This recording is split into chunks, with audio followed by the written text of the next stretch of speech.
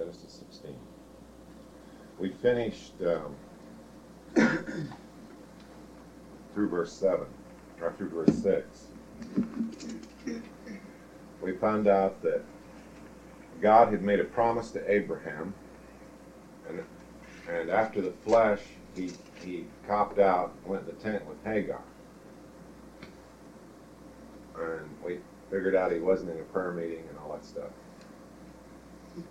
And we studied Hagar's relationship to the law in Galatians, remember? So tonight we're going to look some more at Hagar. Harry reads 7 through 16.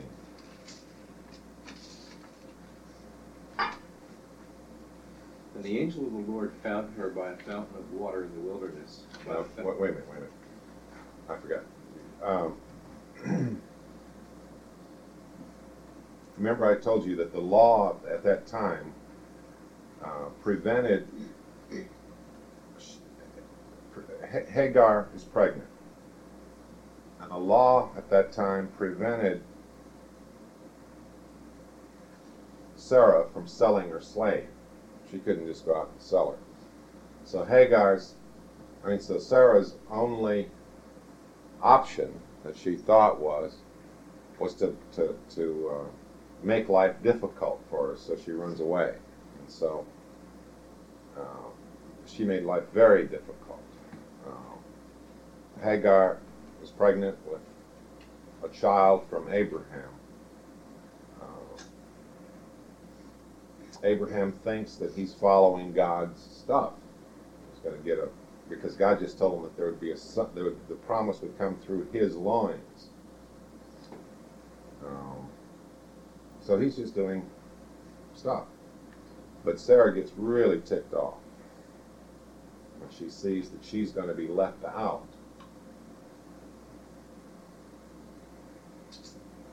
And so she starts persecuting Hagar. Now the symbolism is it's still valid. Sarah represents the bride, and Hagar represents the whore. Sarah represents the promise. Hagar represents the natural, the way things work without the normal course of the Gentile mind. But so therefore Hagar represents the natural or the flesh.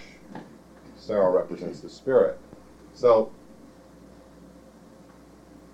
the point is that Sarah, the type of the bride, she's not too nice here by man's understanding of niceness. She's just getting madder than hell. So she starts persecuting Hagar. Well, that's what Galatians talks about. The flesh is always trying to suppress down or persecute the spirit, and the spirit is always trying to suppress down or persecute the flesh. I mean, it's the way things work. So that you cannot do the thing that you want to. Because your want-tos, every one of your want-tos is simply to follow an idol. That's all you're capable of wanting. There's no want that you have that isn't following idolatry. I mean, you can't name one.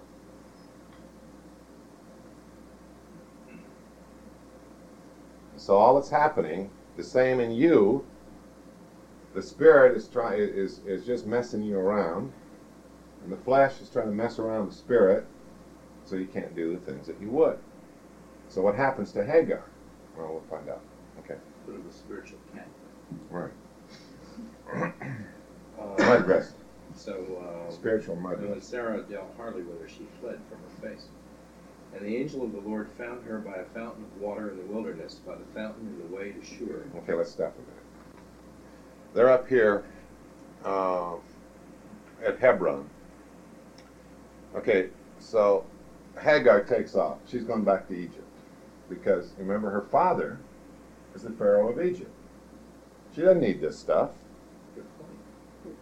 Go live in the palace. She's going to go back and live in the palace. I would just tent stuff. She don't want any more of this stuff, dirty, sandy stuff. I mean, she wants a place to be clean. That's reasonable. She wants clean towels. She's not into camping. It's reasonable. Her idea of camping is Holiday Inn. Well, she didn't have a lot of class. It's the Holy Land Motel. Right. Okay. So, but the angel found her. So that we know that's a big guy. Right. The angel is Christ.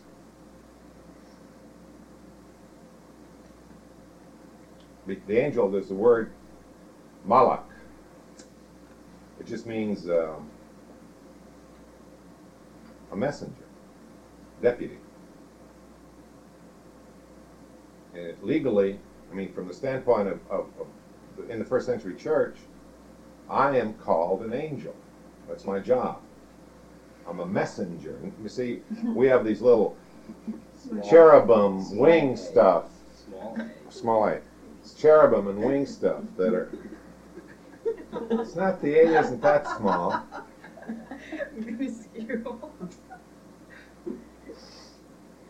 Anyway.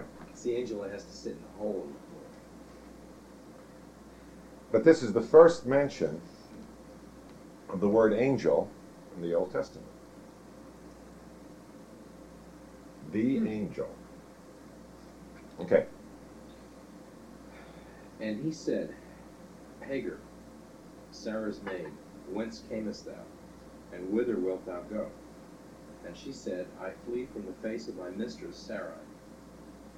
And the angel of the Lord said unto her, Return to thy mistress, and submit thyself under her hands. And the angel of the Lord said unto her, I will multiply thy seed exceedingly, that it shall not be numbered for multitude. And the angel of the Lord said unto her, Behold, thou art with child, and shalt bear a son, and shalt call his name Ishmael, because the Lord hath heard thy affliction. And he will be a wild man. His hand will be against every man, and every man's hand against him, and he shall dwell in the presence of all his brethren. And she called the name of the Lord that spake unto her, Thou God seest me. For she said, Have I also here looked after him that seeth me? Wherefore the well was called Beer La Hairoi. Behold, it is between Kadesh and Bered. And Hagar bare Abram a son, and Abram called his son's name, which Hagar bare, Ishmael. And Abram was 86 years old when Hagar bare Ishmael to Abram. Okay.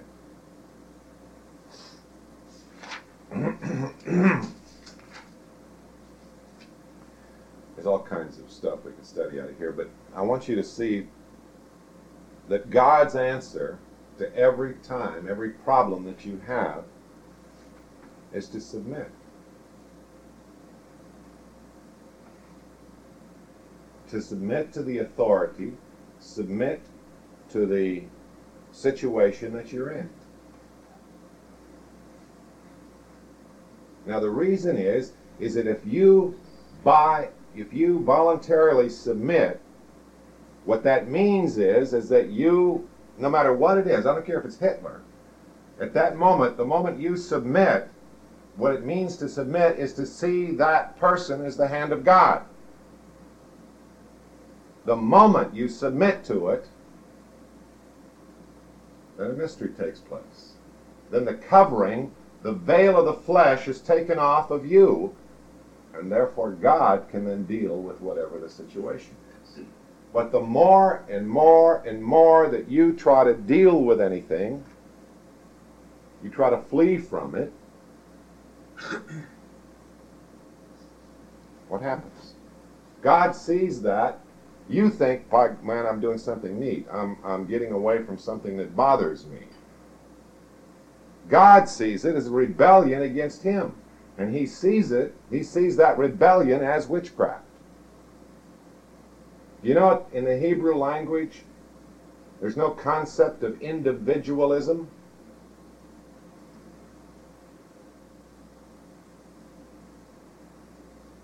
In fact, individualism is equated to witchcraft.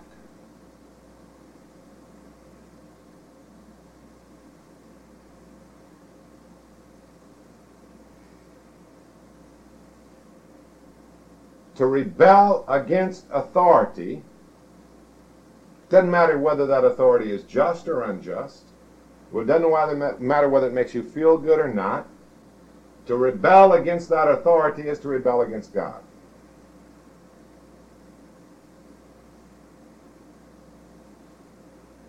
Everybody understand that?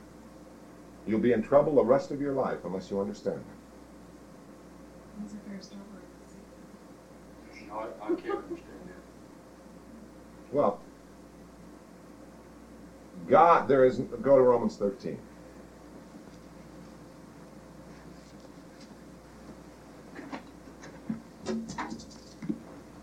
This is one of those things that will produce the infamous, I don't like this reaction.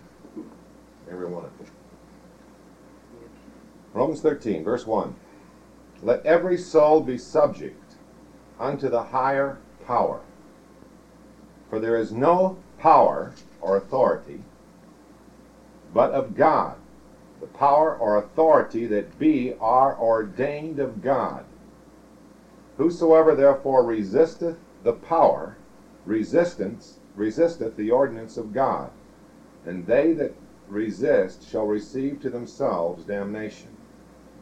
For rulers or authority figures or whatever are not a terror to good works, but to the evil. Now, you understand, God, whenever you see the word good and evil in the Bible, it has nothing to do with what you think is good and evil. It has to do with what God thinks is good and evil.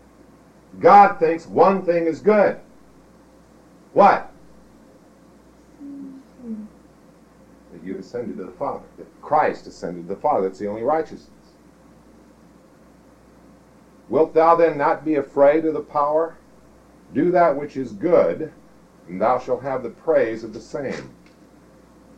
For he is a minister of God. Whatever that authority is, he or she is a minister of God to thee for good. But if thou do that which is evil, i.e. resist, be afraid. For he beareth not the sword in vain.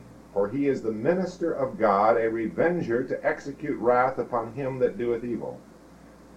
Wherefore ye must needs be subject, not only for wrath, but also for conscience sake. Now what does this mean? Most of you have spent your entire life in rebellion. The only reason I know that is because I have.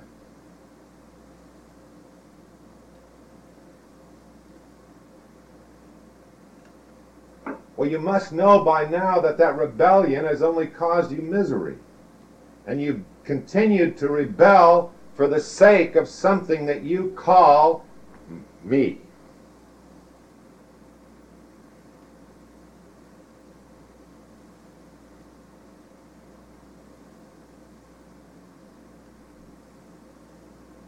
God says, I don't care whether that's laws of the state, governments, police, or parents.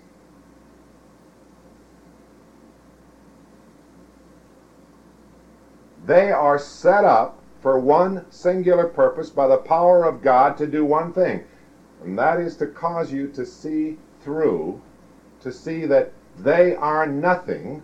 You see through them to the Father.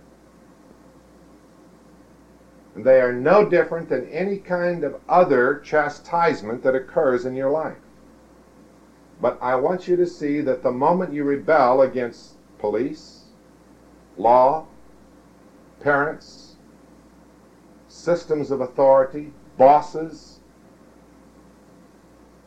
you're rebelling against God incarnate. And you would do the same thing if it was God that was telling you to do.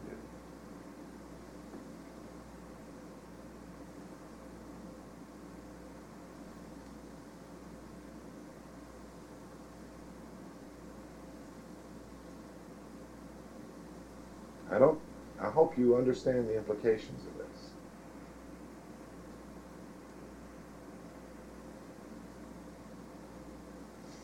I get this picture of the worst case.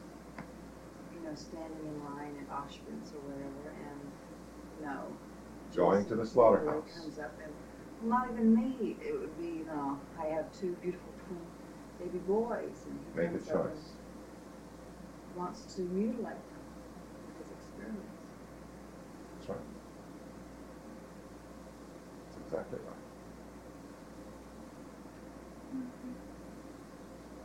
So it's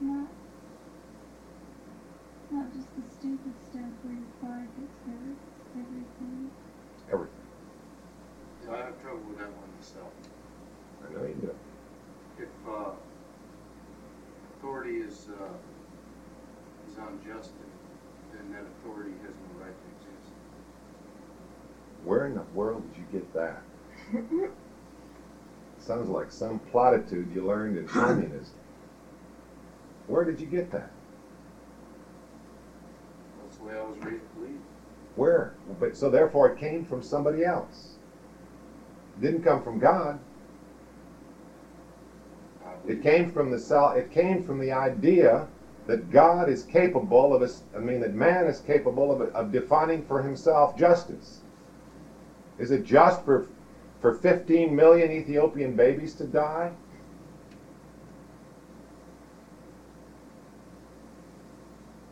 Don't you see what we do?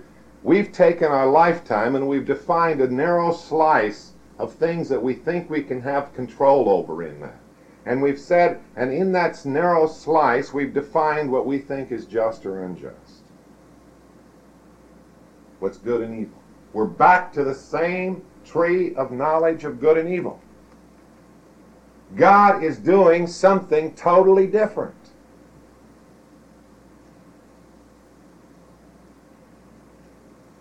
It has nothing to do with what you define as systems of justice in this world.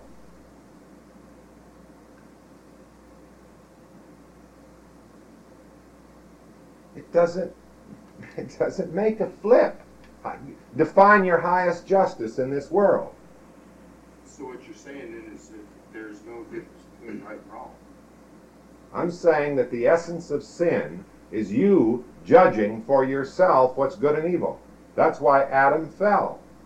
That's why Adam and Eve, that's why mankind fell. The fall is because they ate of the tree of knowledge of good and evil and made themselves to be as gods, judging for themselves good and evil. That's why Christ said, except you become as a little child, you shall no wise enter the kingdom.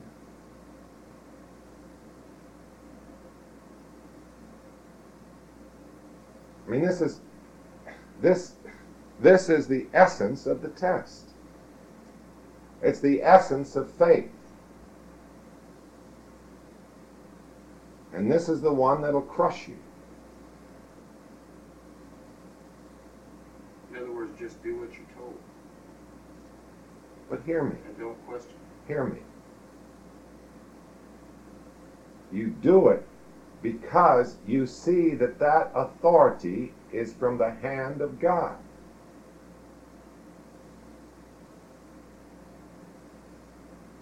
Then the moment you do that, you've taken the covering off you, and the seed of God in you is longing for union with the Spirit of God in eternity. And God will move heaven and earth to protect that seed. It's something totally different going on than what you think it is. It has nothing to do with what it looks like. You must know that by now. I mean, there's not one of you would have been here if you found justice, if your idea of justice would have been satisfied up to this point. Every one of you think you've been, unjust things have happened to you, and all your great and nice attempts to be something have failed.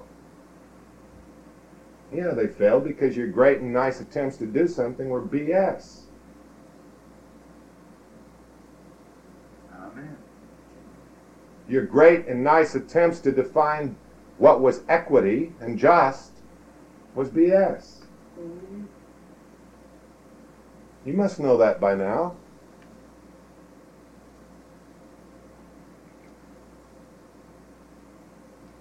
Something else is going on.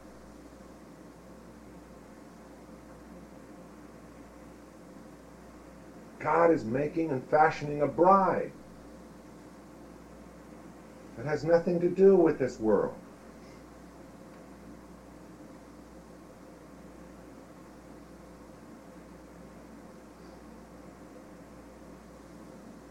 I'm sitting here, I'm sitting here thinking about two specific scenes. One, I mean, the God of the whole universe standing there, quietly letting people nail him up without resisting.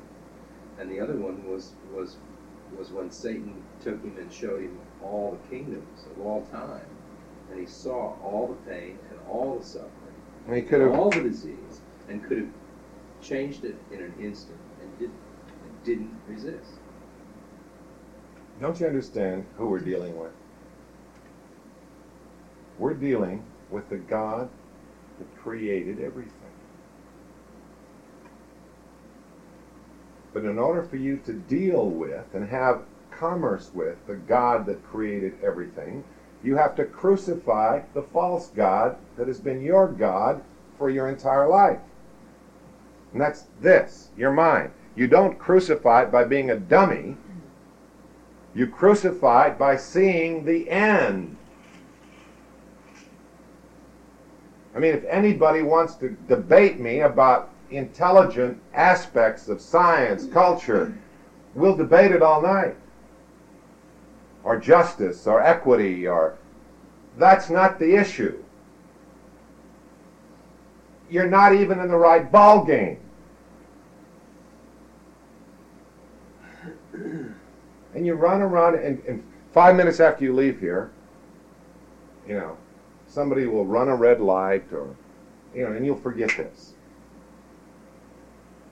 And you'll be back in the wrong ball game again. You'll be playing the wrong game. From God's standpoint, you're trying to swim on asphalt.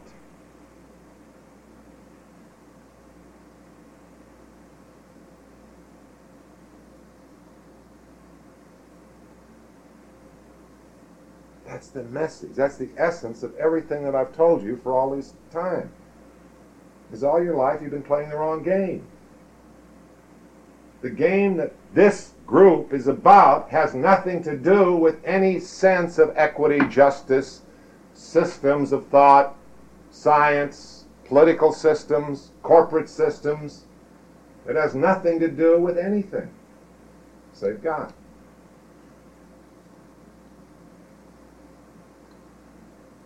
But my point to you is this system over here that the world is playing in is of value to God for one reason, because it tests the real. It tests the only game.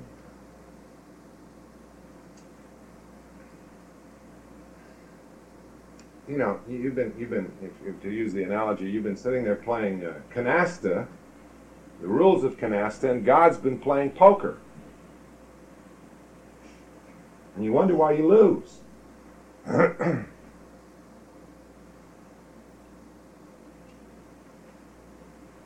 can go play that game some more if you want to. You know, go out there, play the game of cause and effect. Play the game of your ridiculous ideas of justice and right and wrong. Your miserable ideas of what you define as success or failure. You know, you go compare yourself to the world. Go play the game of talent or intelligence. You can go play in the world all you want. Go swim in the asphalt some more. And then when you're tired of swimming in the asphalt, come back here. But as long as you desire to play the game that's out there, you will not understand anything that's going on here. And you want to, and what the words I say to you will be worse than Greek.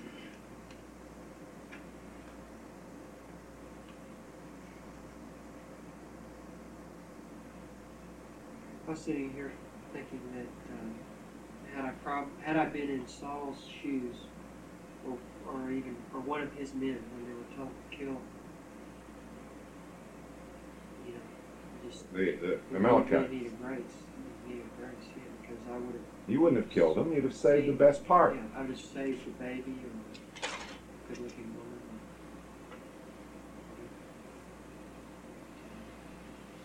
Because that's, to me, that's the worst thing, is having to kill, being ordered to kill.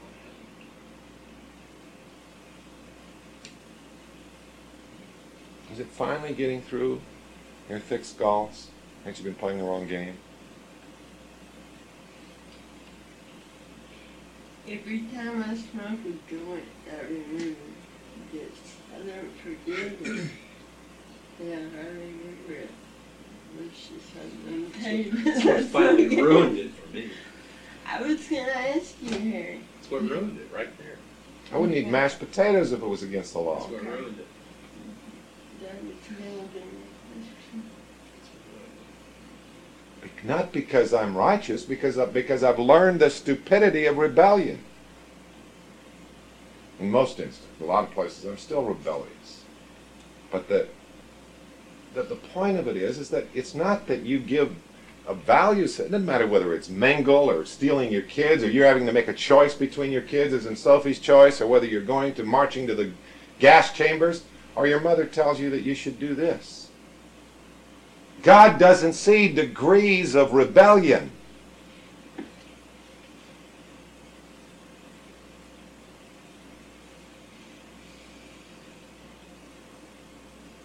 He sees you're either in this arena or that arena.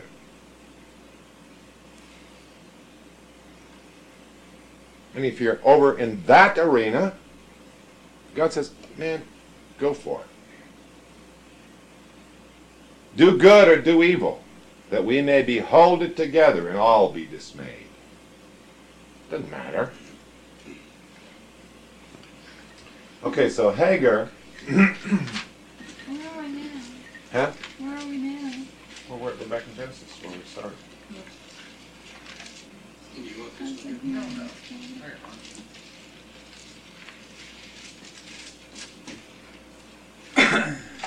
So Hagar was going back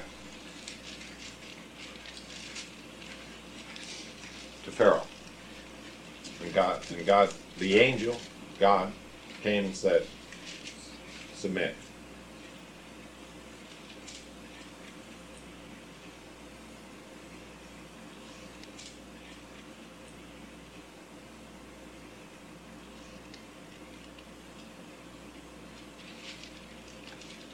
But submitting without a promise is stupid.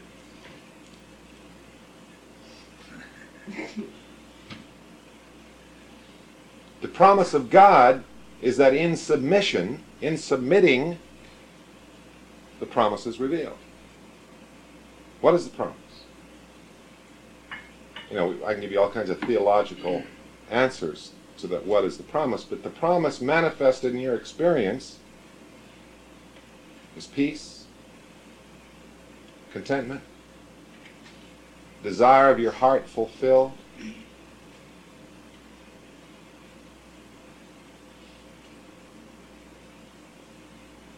lack of fear, lack of anxiety,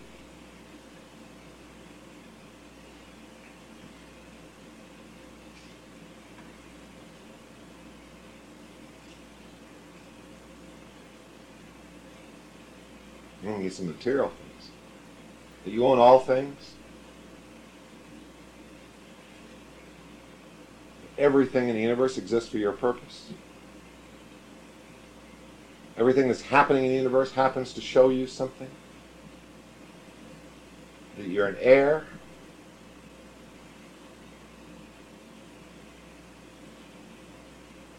So that's submission with the promise. Or rebellion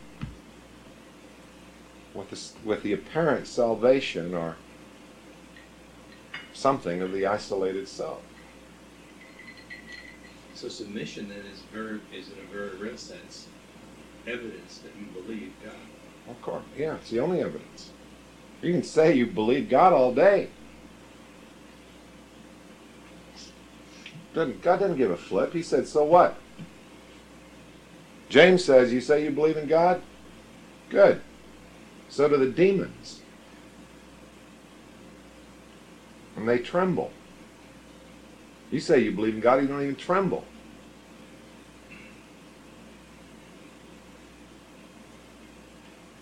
But you're so constructed that you, without whether you want to or not, when you have to see physical evidence.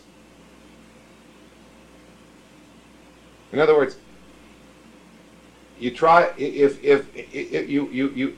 what you say and what you do doesn't, i.e., work, then you will run from it. That's why you've run from everything you've ever been involved with. Should we count the marriages that people have been involved with? Should we count the plans and schemes that everybody here has been involved with? Should we count the relationships here that everybody's been involved with? Have any of them worked? Of course not. Not one of them have worked. But they all sounded great. Every plan, every scheme, every idea, you all had a honeymoon with that idea.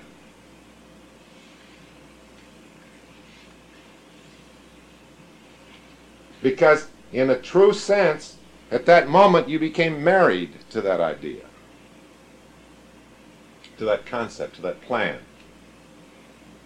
And so for a moment you were full blush with the joy of that idea, and your mind took great delight in, if it was a scheme for fame or something, your mind took great delight in saying, okay, when I get this stuff, then this is going to happen. Just like in a marriage.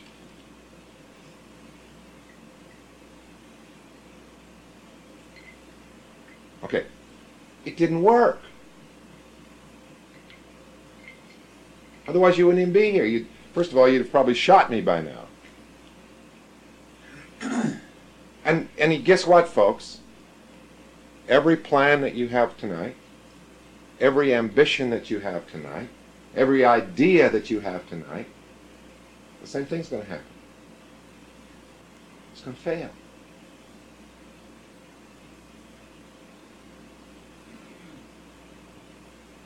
Well, failure begets failure, and what you wind up with is abjection. No. Not in all cases. But you wind It's a up with. possibility. Well, of course it is. If God doesn't exist, you'll wind up in suicide.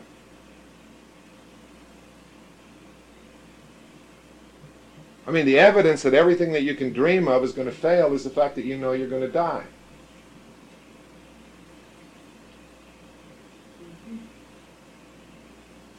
But most of you have put that so far out of your mind it doesn't even exist. And you call that mental health.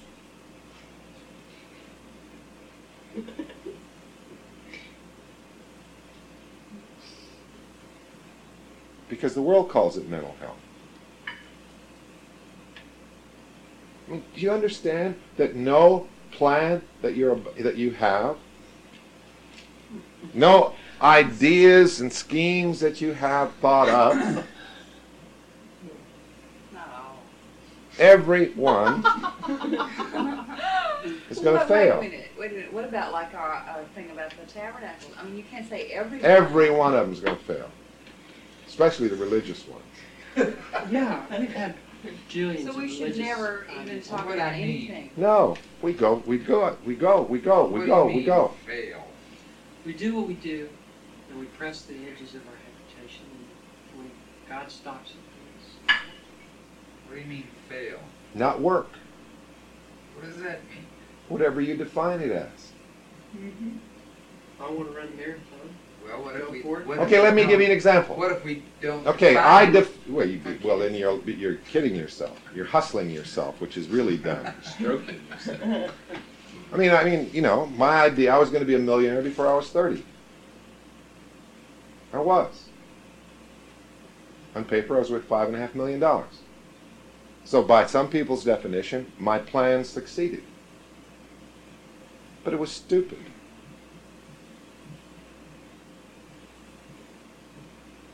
What do you mean stupid? Didn't mean anything. It was as though I didn't succeed.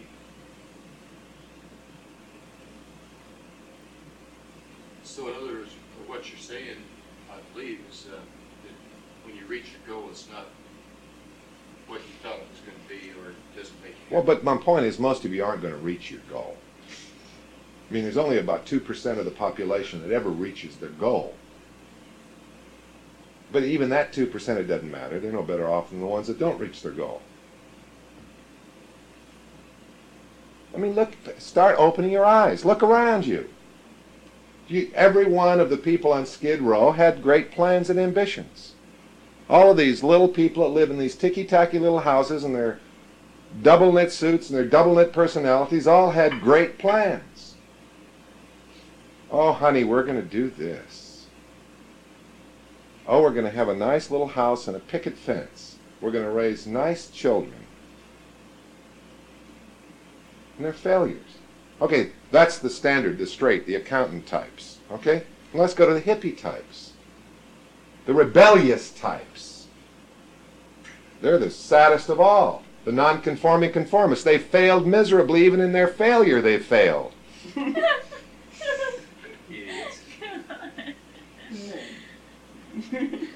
pretty funny. They failed at being a failure. Boneheads. Well, look at, yeah. You understand that you were, you gotta get it through your head. You were created to fail. And it's the greatest thing in the world.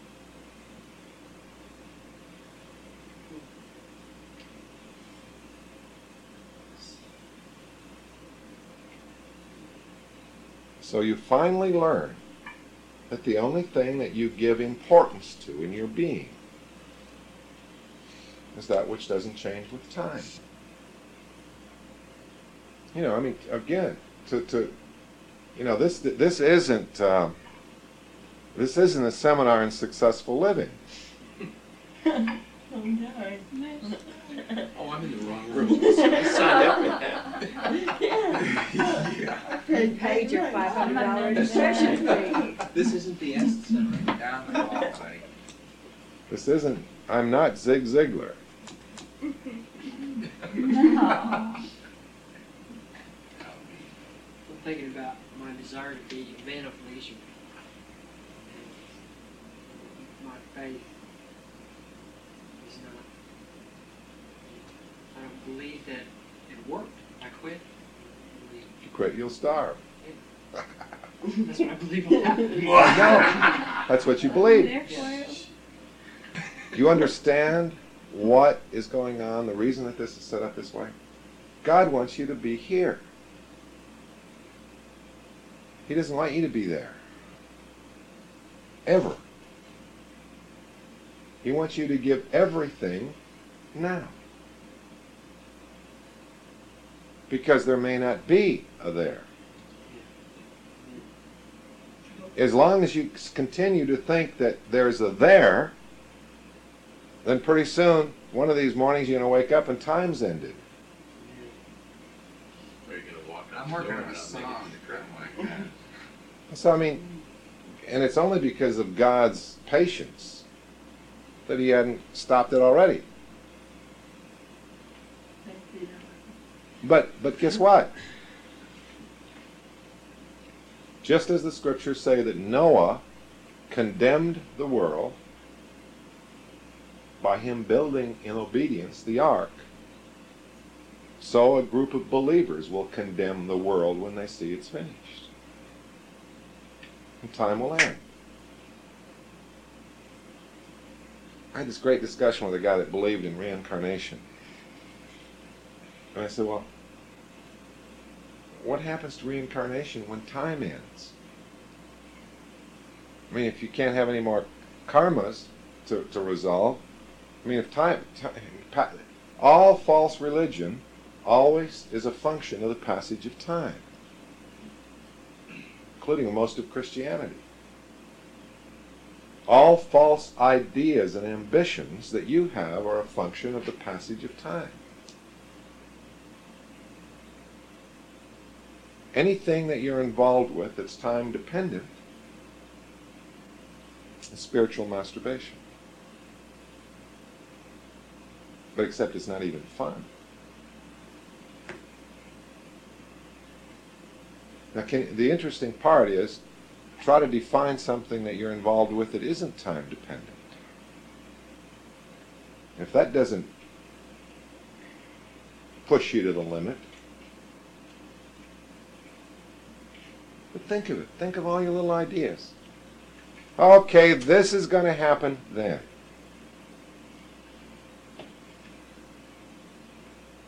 When all of these little things, 1, 2, 3, when this takes place, then that, and this, and that, and that, then this will happen. So when we realize all this, what makes us any different from the guys down on Skid Row that already know? They know Same what? thing you're talking about. What do they know? That all the pursuits of the whole world is in vain. What's the difference? Well, that's our We have graves. we have The a promise. difference is one singular difference. Faith. The guys in Skid Row are the ultimate in self-seeking.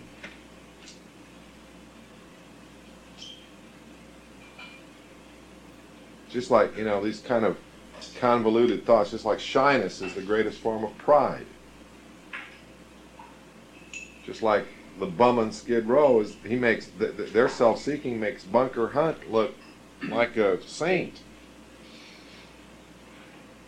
Because everything they're about is self-indulgence. Go talk to them sometime. Everything is if only. Oh, I almost made it. If only that bitch wouldn't have done this and this, I'd have made it. Pass the wine. That's reasonable. I make a great bum. That's reasonable.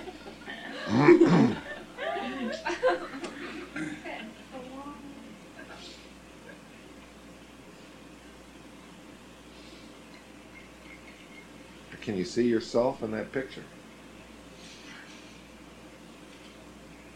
You pass the wine of self-seeking, which is the drunkenness of Ephraim in the scriptures. You get drunk on an alleged plan that's going to take place.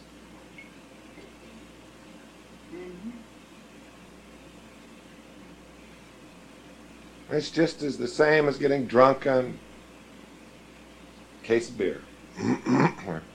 Give me some Jack Daniels. Let me think of something else that I can project myself in up there. Let me think of another fantasy. Right.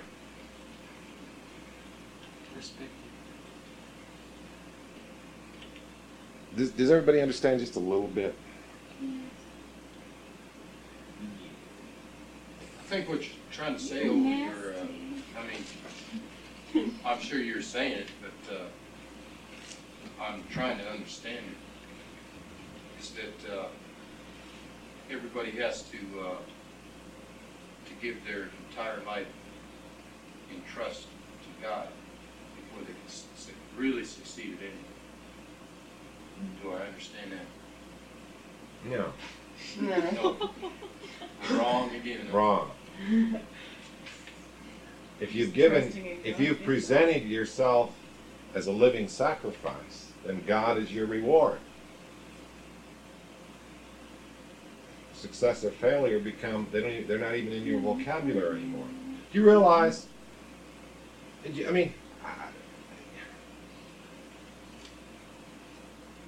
You realize that I still have friends in high places, and they think I'm absolutely crazy. Yeah. You understand that one of my best friends for years is now the assistant White House secretary? That another friend that I travel around with for 2 years giving seminars was George Bush, the Vice President of the United States. That another friend was Ross Perot. We started our corporations at the same year. They think I am absolutely nuts.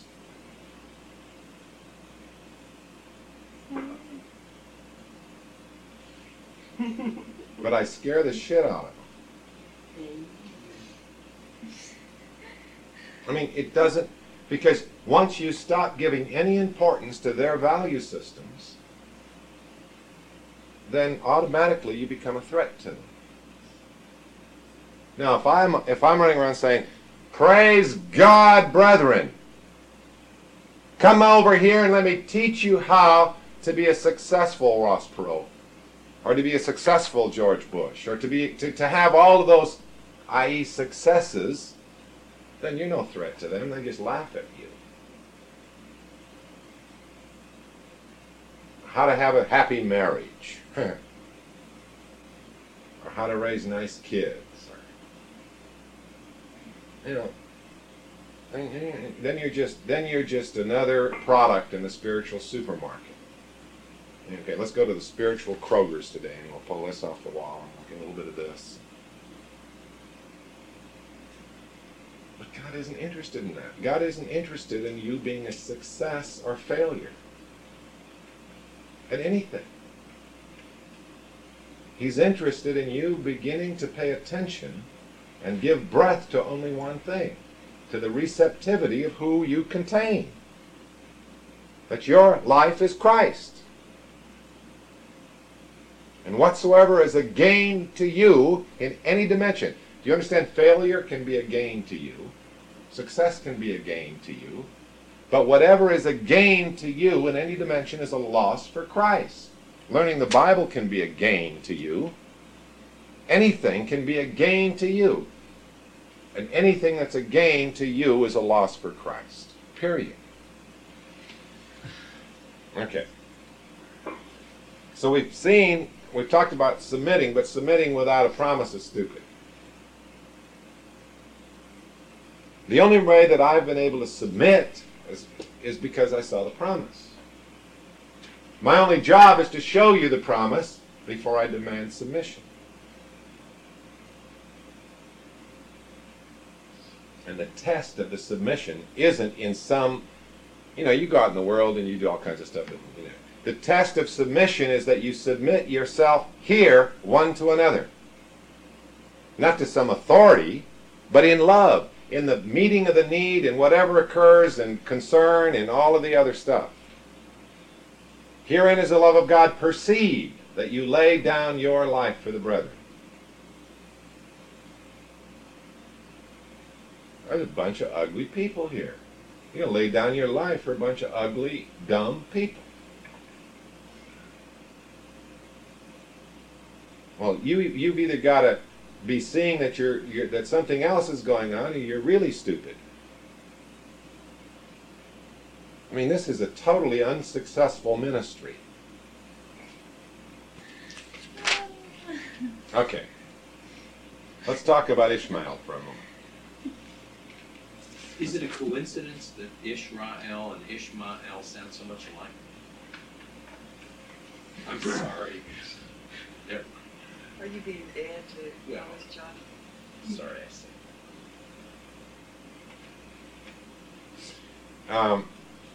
Ishmael, the promises of God, and we sometimes forget this, but there's been only 3 monotheistic religions in the history of the world. Every religion, every one God religion is based on what God said to Abraham. Ishmael and his descendants, which are the Arabs, think that the promises of God went to Ishmael. The Jews believe the promises of God went to Isaac. And the Christians believe... It's like the promises did go to Hagar in submission. That's right. And that was just the same type of faith. And same as it did... Abraham. Amen. And we're going to finish the circle. The Jews believe the promises of God went to Isaac. And the Christians believe the promises of God go to someone that calls himself a Christian. But the lesson of Hagar right here is what Peach has said. That the promises of God go only to those who are in submission. Because in submission, the seed to whom the one promise was made, the seed of Christ, which is in all men, in that submission, the seed of Christ is revealed in them. Everybody understand that? So there's no more Jew or Greek or Muslim or male or female, bond or free, nothing. It's revealed in the submission that the promises come to the seed. So submission, it's a terrible word, especially wives hate submission.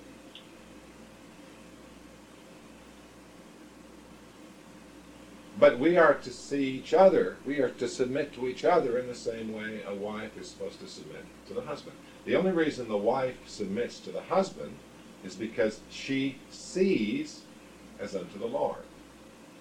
The only reason you submit to the brethren is because you see as that brethren is unto God. The only reason you submit to the world and their law and the system of law is because you see that it's ordained of God and all those bastards are ministers of God. You don't have to like it.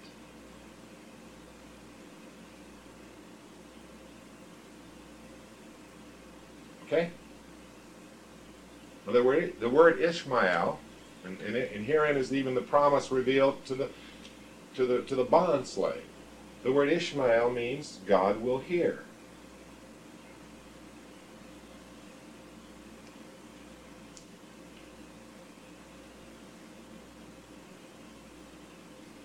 Sarah, Abraham's wife, the word is again the type. The word wife is the Hebrew word Isha. Guess what Isha also means?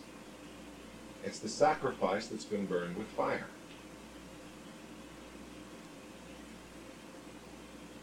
Again, it's revealed the bride. The bride is tested by the fire presented to the Father. But if you won't submit to some little rule, you're certainly, man, as soon as that heat comes, you're going to run. God wants you so fully tested in every dimension that you will pass through the fire without being burned. And that doesn't come by being religious. It comes by being real. It comes by laying down your life in 24 hours a day when you finally see the futility of continuing seeking after your own will and your own way. When you just get tired of it. It doesn't work anymore. It's dumb. Amen? Amen. Well, there's all kinds of fun stuff we could have with Ishmael. No, I don't want to say that.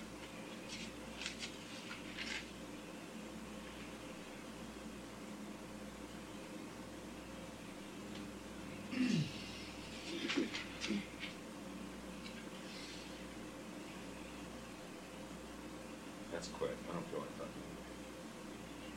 What we're going to look at next time we meet, whenever that is. What day is it? Today's Wednesday. Okay, what I'm going to talk to you about, just for a brief minute, because a lot of the stuff that we're going to talk about now comes from the historicity stuff, not the spiritual stuff, but the historicity stuff comes from all of these.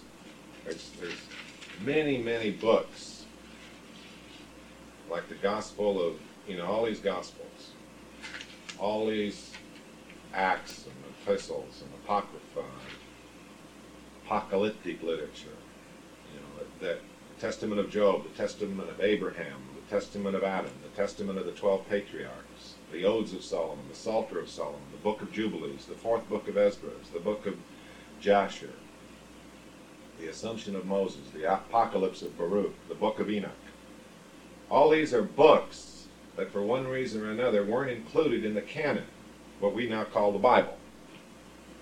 And then there's all kinds of New Testament ones. All kinds, it goes on and on. I spent about 3 years reading all of these. So you find interesting stuff. It doesn't change the revelation. Revelation is the same, but it makes you can add flesh to some of these little isolated incidents by the study of this stuff. So I want to go over with you, and so if you're interested, you can go and look these books up yourselves. Okay? And we'll talk about how each one of the books of the Bible got into the Bible, and why it's considered You know, again, remember, Christ only considered, Christ and the apostles and all of the people of the Jews' time, they only considered one thing Scripture. That was the Torah. Genesis, Exodus, Leviticus, Numbers, and Deuteronomy. That was the only thing that was Scripture. Everything else was an expansion on the tale. An expansion of the revelation. Okay? I quit. I'm sleeping.